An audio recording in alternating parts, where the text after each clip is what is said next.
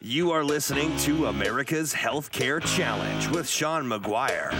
Join the conversation at 402-342-1290 or at 800-577-1290. Once again, direct from the American heartland, here's your host, Sean McGuire. Welcome back to America's Healthcare Challenge.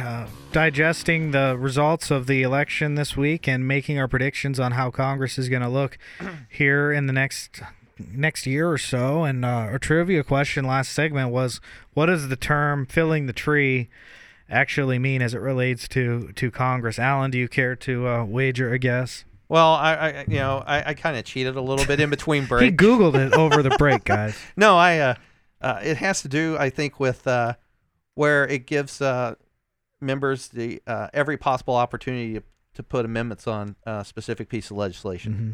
And it happens an awful lot during the budgetary process. Yep.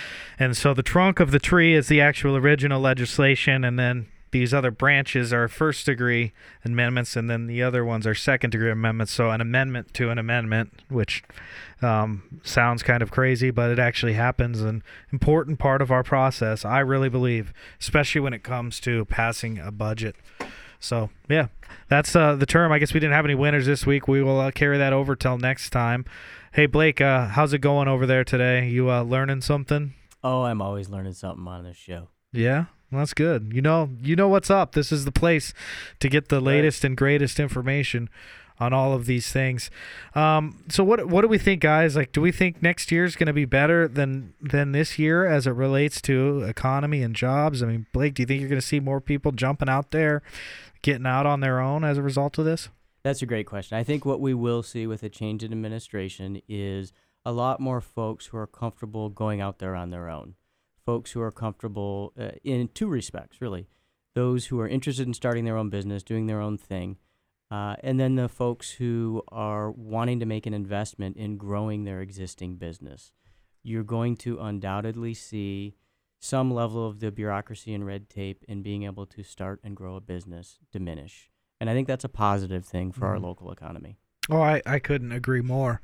The barrier to entry just to get into business sometimes is just ridiculous, especially depending on the industry, too. And, yeah, Alan, what do you think? Well, I would have to agree with that because I think one of the things you see happening, with Congress, and we've talked about it here, Congress has abdicated its lawmaking authority. It's given it to the executive branch in the form of rulemaking and regulation. And those regulators have so saturated the market with just regulation after regulation after regulation, whether it's EPA, whether it's energy, commerce, ACA. Labor. The Affordable Care Act is a major thing. Just IRS and how you have to report things is another barrier. There are so many barriers that this administration has put on business that nobody wants to get in. I think you make a really great point there, Alan. And following on that, it's not so much the change that impacts and sends a chill down the spine of the business environment in this country.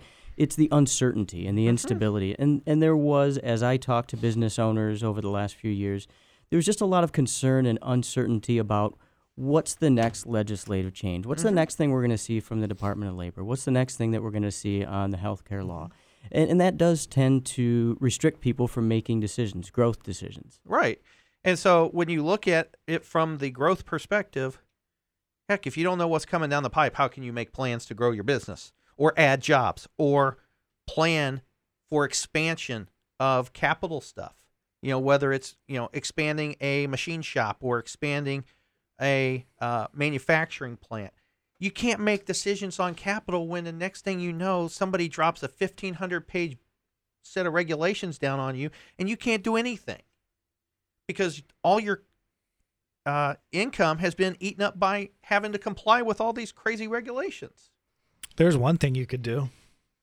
Call E.D. Bellis, and they can help you with at least the compliance and regulatory things. Let them take that off your plate and put it on theirs. But anyways, great point as you thought, because I must say in my professional career as I'm interacting with businesses, I've seen a lot of people saying that they're going to hold their decision until after the election. And I don't know that we ever saw that in the past. No. Do you think we have, or you think a lot of decisions have been dependent on the outcome of an election? Not to this extent, not in recent history. Yeah, it's definitely this is going to be an election that we will see in history books, I believe. Yes. This is one that is certainly worth remembering. Yes, most definitely. Well, guys, as always, the hour flies by with you here. Thank you so much for joining us.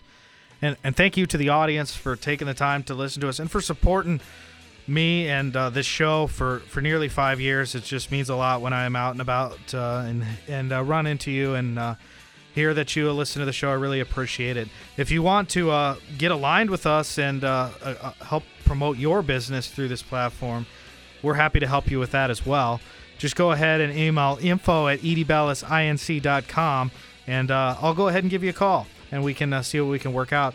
Until next week, keep fighting the good fight, and try not to get too cold as the weather starts to turn. Omaha's stimulating conversation. This is News Talk 1290. KOIL.